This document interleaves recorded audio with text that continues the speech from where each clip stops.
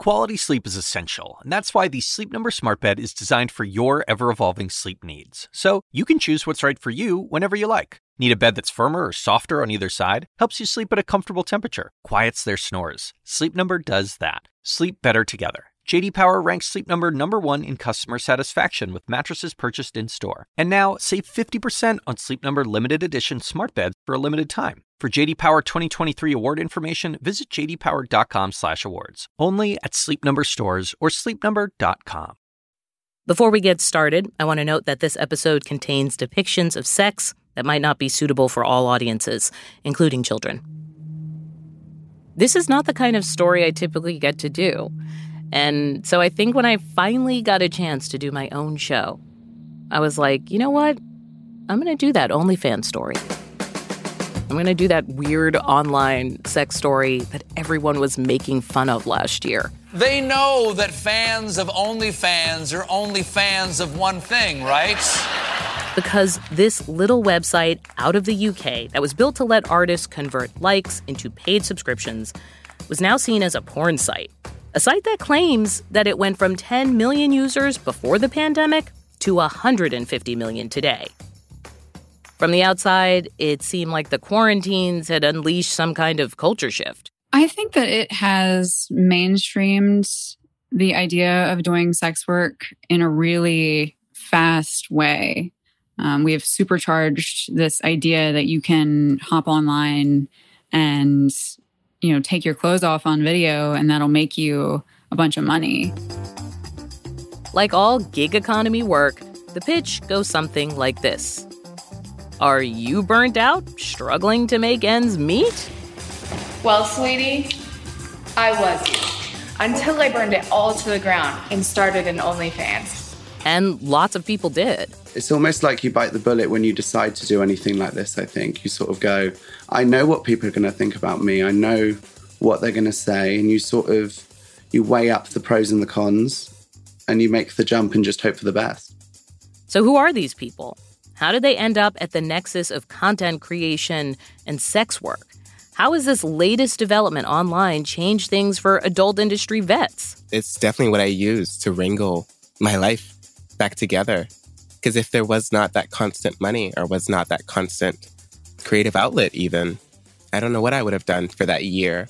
And what about the people who had never considered selling sex before? I feel like I have to make this work to survive now, because to find another job from here or to do something else is going to be a lot harder than it was for me before I made this decision.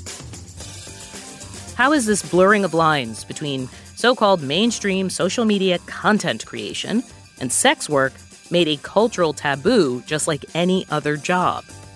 I'm Audie Cornish, and this is The Assignment.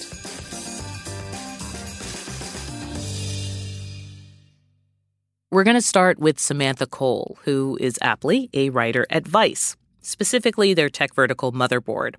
She's also written a book called How Sex Changed the Internet and the Internet Changed Sex, An Unexpected History. I mean, a lot of what happened early online was focused on sex and porn, and those were the people who set up a lot of the systems that we use today. She calls OnlyFans a kind of glorified payments processor. It's also the latest in a long line of e-commerce innovations mainstreamed by the adult entertainment industry. They were the first to set up kind of these payment systems to sell porn, things like browser cookies and shopping carts, viewer counts, online advertising. All of these things were pioneered by early internet pornographers. As someone who also grew up in the 90s, right? Or I don't know if you do. I know how old you are. But if you can trace your AOL name to now, oh my God, I feel like you have a very specific, what was yours? I don't think I even had a AOL. I was like, oh, you're too young. Yeah. I mean, I grew up in the 90s, but I was not like, I was on like bulletin boards and stuff. Oh, right. Because exactly. Well, you're talking live to News Girl with a Z. Oh my God, that's so cute. The RL. Yeah. But I feel like prescient. it gives you a perspective on this, right? Like, because you've grown up alongside the actual growth of the internet. Yeah. And since the smartphone democratized content creation, being very online doesn't just help us do our jobs. For some of us, it is our job. And the rise of OnlyFans has made a certain kind of content creator very visible and very mainstream. We have supercharged this idea that you can hop online and, take your clothes off on video and that'll make you a bunch of money. Right. Which is, I try and process it like, okay, if you're going to be a rideshare driver, like just that doesn't make you a cab driver. Right. Or does it? Right. Yeah. It's, I think people have this idea that it's like quick cash and that it's easy. And I think people in the industry will tell you that it's not easy. It's very hard. And it comes with all this stigma. So it's actually not all that different from being an Uber driver, right? I mean, you're selling access to your time, although ride-sharing doesn't put you at risk for public shaming.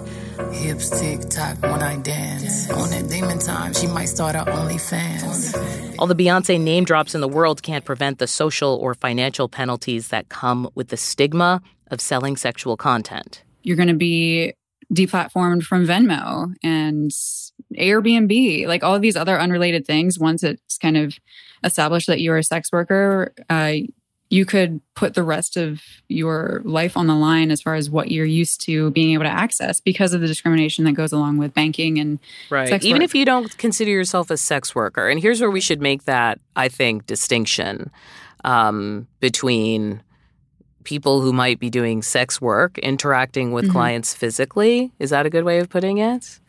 I think this is kind of something that's controversial among sex workers themselves, but the way that I understand it, people believe that they're not sex workers because they're not meeting people in person. And the reality is that under the eyes of society and the state and banks, you are. And you should be in solidarity with the rest of that. And that it doesn't help your cause if you're going to be discriminated against whether you consider yourself a sex worker or not. If you're doing that type of work, unfortunately, that's really the reality. And in times of crisis, like, a worldwide pandemic that almost shuts down an economy, that's not exactly front of mind for a person about to upload some nudes. Then again, some of them didn't expect to be in sex work in the first place. No one ever expects it. No one, but at the same time, I didn't expect it either. But when I look back, I was taking nudes like it was my job the second I turned 18. So it wasn't, I didn't expect it, but I was preparing for it. Yeah. So, go ahead. Well, for sure. I think taking nudes for me was always natural. I don't know if you feel the same way. So it was like, why am I going to send them to people for free when I can make money from something I do anyway? This feels so generational. Like, I'm at Gen X, so like when people first started doing that, everyone was like, what? Like the scandal. Like, I can't believe you, right? Like, it's real scandal. It's real scandal. But I do feel like, if you're in your 20s, you actually would have grown up with the idea of it even. Like, it's a part of your sexual vocabulary. Yeah. Oh, yeah. But you have to not care. You have to, take it within yourself to be like, the stigma that I feel against this also has to go. The voices of Vanille and James Cowie. They're OnlyFans creators. And we're going to hear their stories when we come back.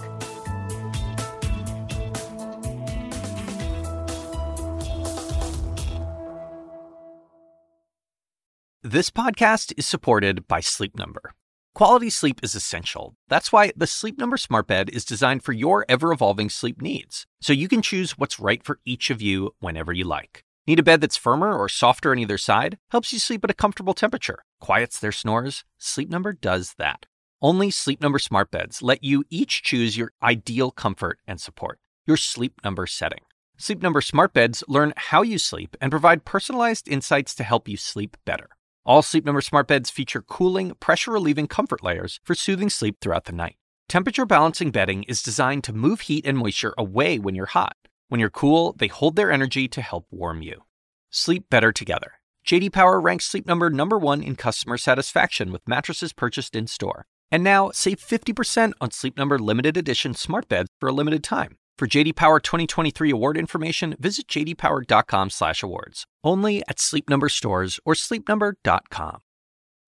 Apollo, the god of music, was also the god of medicine, right? it. So there's been a long time link between music and sound and health. That is my favorite fact of the month. That Apollo, the god of music, was also the god of medicine. I'm Meghna Chakrabarti. Let's explore the world we're living in every weekday with On Point from WBUR, Boston's NPR. Find and follow On Point wherever you get your podcasts. Welcome back to The Assignment. James Cowie is 25 and lives in Bournemouth, England. Vanille is 23 and is based in New York City. Both are content creators. Both joined OnlyFans, but for very different reasons. Vanille's a career sex worker, actually won awards for her work as a trans performer. But she says some porn studios wouldn't work with her once she revealed she was HIV positive. So making a living after that involved cobbling together social media and apps to make a steady income. I did that mainly over Tumblr. And then ManyVids came into the picture, which was more long-form video, but still like sex-based. But still not subscription. And then when OnlyFans got put into the mix, it was really just this, it felt very new. Subscription-based things have been around for a very long time. Exactly, yeah. But it felt very like, oh, I get it. Like, I just pay a monthly fee and I get whatever's on this page. And that's what happens with Netflix. That's what happens with Hulu. And it seemed so easy. James, how'd you get into it? Because this was not your original profession. Yeah, so I was a healthcare assistant for 6 years. It was a family business that my nan owned at the time. She owned a care home and it was a dementia home. So just elderly people I was caring for. I just got to a point where I thought this isn't for me anymore. But so I went off to college and studied nursing, but I ended up dropping out because I couldn't afford to stay in. Went back into similar lower level healthcare work, so same pay grade. But to pause, you were on your way to being a nurse? Was that the goal? That was always my goal and sort of it felt like the natural progression for me and something that my family sort of expected and what I wanted to do. But I just got so burnt out by the time the pandemic came around that was just with the mask wearing on top for 12-hour shifts and all of that stuff. So OnlyFans sort of found me, I guess. I was looking online and on Instagram, how are other people making money? What is like a quick fix right now that I can do to move on?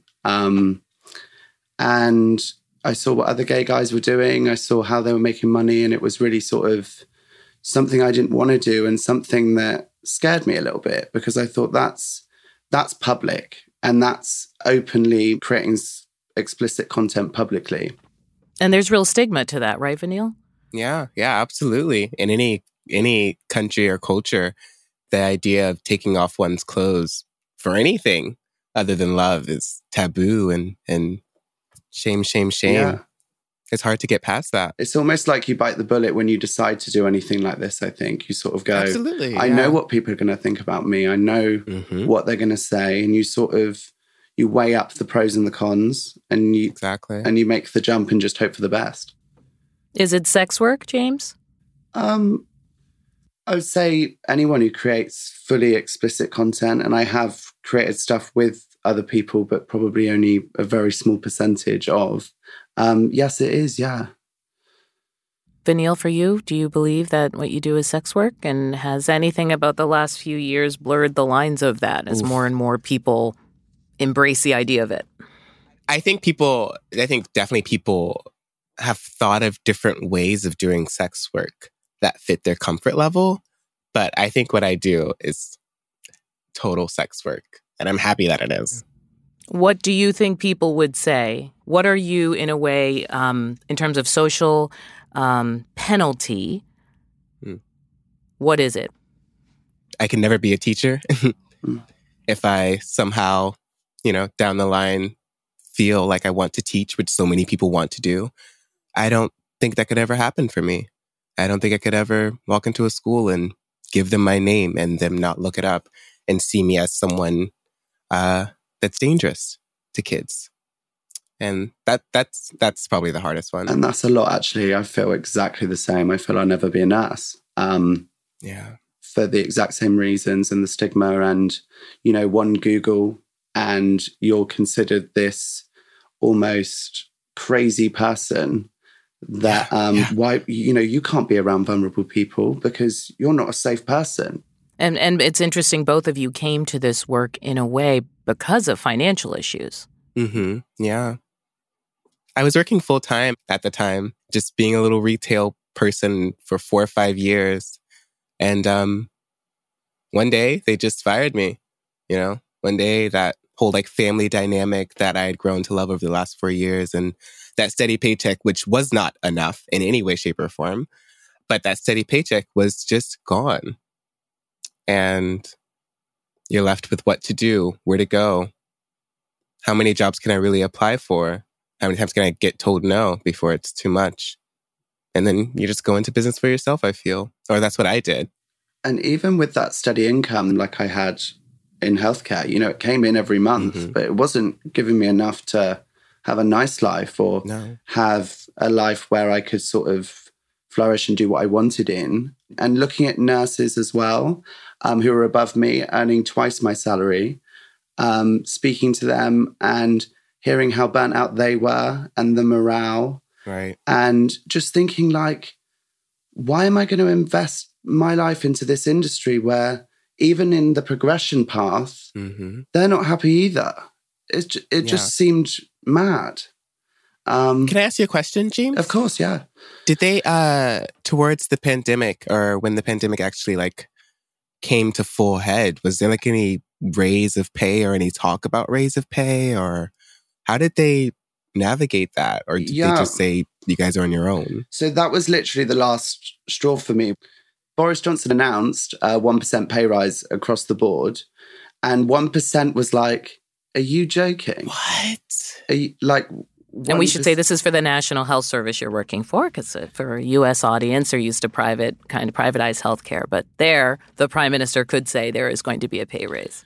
So for context, I was earning £1,100 a month after tax, 3 days a week, 12-hour shifts a week. That's what I was earning at the end of every month. And when I was offered a 1% pay increase on that, I was just like, that's nothing. You know, one of the reasons why I wanted to do this story is because you often see news headlines that imply that this is hitting some kind of lottery, getting into this kind of work using this subscriber model, so to speak. So like a typical one I found in the New York Post was how these athletes are using OnlyFans to cash in, from feet pics to Olympic dreams. Like, that's very common, right? Like, this person made $1 million overnight. Yeah. What's the reality?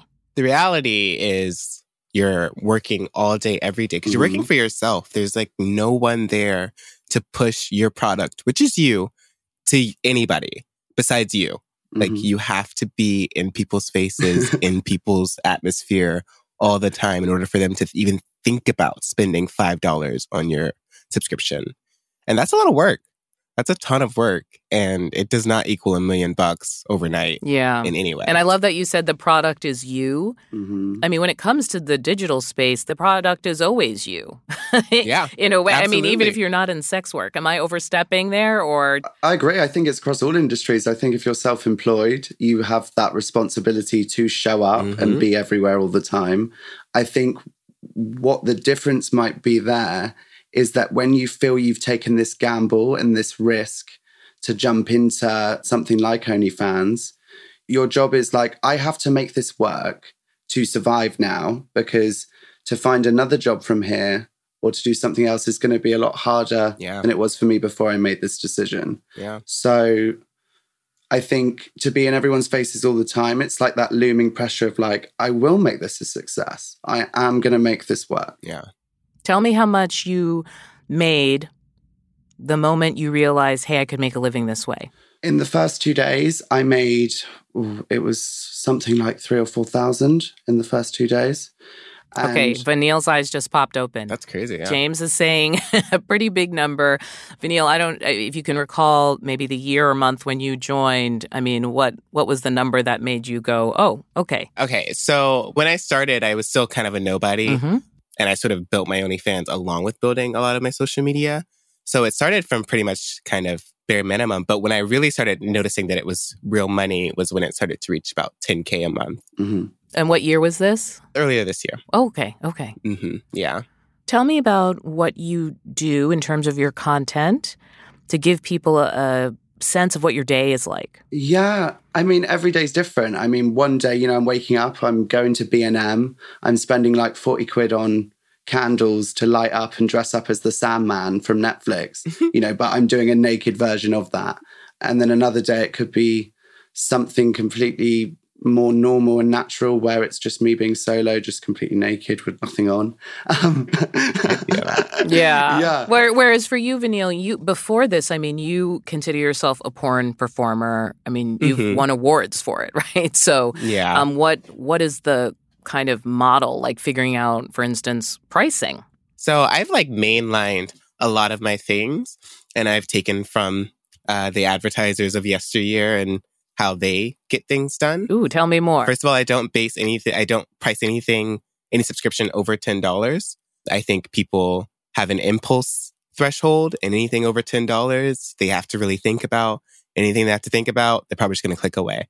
And I've like mainlined my day to where I'll get up and I go on Chatterbait for about 3 hours. Is that it's like a carousel site? No. No, not really. Okay, I'm mixing it up with something else.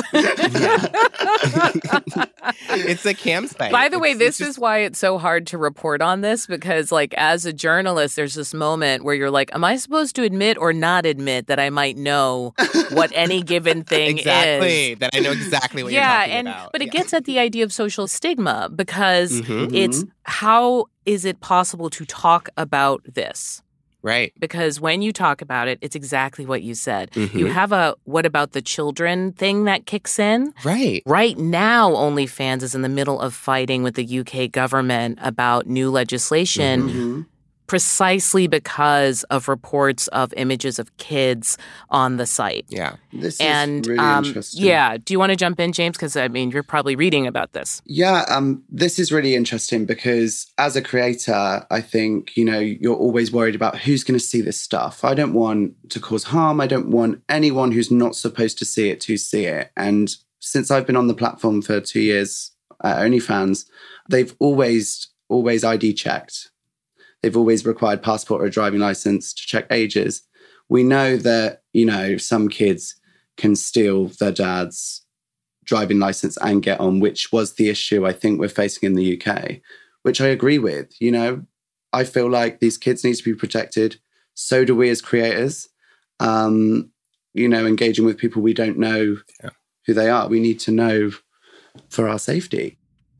And it's real because the banking industry obviously has to deal with a lot of regulations around exploitation and trafficking and things like that. So there is a lot of policing of this industry. And so companies are nervous. Can you talk about how this has affected your lives as creators? Gosh, I'd be lying if I said I wasn't nervous. To be a sex worker means you have to have a bank. You have to have a place to put the money. And there is no bank that thinks that sex work is okay. There has not been a bank. There is not going to be a bank because sex work to them just equals exploitation, and it equals something harmful and something bad. Yeah, and this is so frustrating that, all these organizations that basically run the world are throwing us under the bus. Yeah.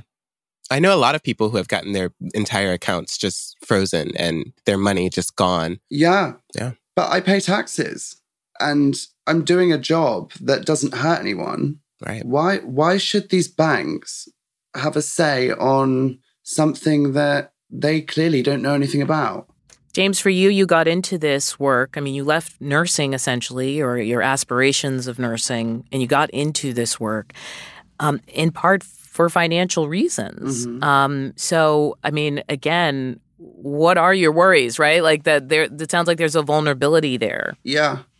I didn't know much about this industry. I knew more about social media and sort of how I was getting this engagement and how am I going to monetize this engagement that I'm getting.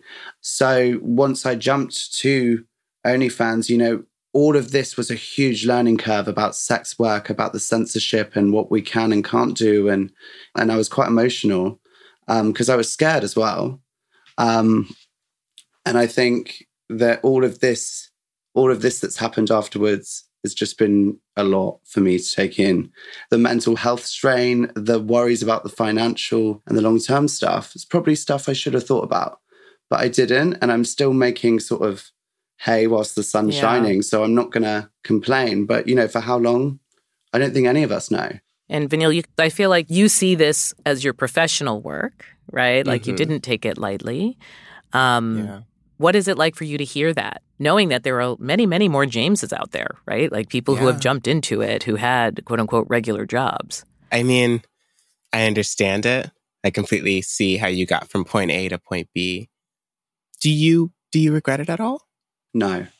No, I don't regret it because I feel like my personality fits in well with it. I'm getting paid the right amount of money for the time I'm putting in when before I wasn't. Right. I'm not a lazy person and I'm a hard worker, but I want to be rewarded for what I give. Yeah. And I feel OnlyFans does that. I think that's what's interesting about this moment in time because sex and the internet have been kind of grown up together in a lot of ways, right? When it comes to the internet, sex has always been there. But it's hard not to hear in both of you the interest in having control over your own lives. And people do often think of adult entertainment as fundamentally exploitive, but you're both talking about it like you have a kind of control. Yeah. It's definitely what I use to wrangle my life back together. Because if there was not that constant money or was not that constant creative outlet even, I don't know what I would have done for that year. Yeah. And even for James, it's like a safe, so to speak, path. Yeah.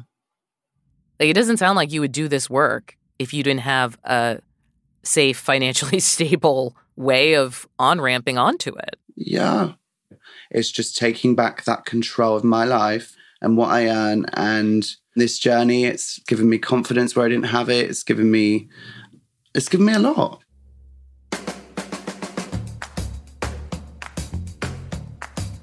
That was James Cowie and Vanille, two content creators on OnlyFans. And that's it for this episode of The Assignment. New episodes of our show drop every Thursday. So listen and follow wherever you get your podcasts. And if you like the show, leave us a rating and a review. Now, one more thing. If you have an assignment for me, a story that you want to hear more about, or one that is affecting your community, give us a call. You can leave a voicemail at 202-854-8802 or record a voice memo on your phone and email it to us at theassignmentcnn@gmail.com. The Assignment is a production of CNN Audio. Our producers are Madeline Thompson, Jennifer Lai, Isoke Samuel, Allison Park, Lori Galaretta, and Sonia Tun. Our senior producer is Haley Thomas, and our supervising producer is Steve Lichtai. Mixing and sound design by David Schulman. Our technical director is Dan DeZula. Abby Swanson is our executive producer. Special thanks to Katie Hinman. I'm Audie Cornish, and thank you for listening.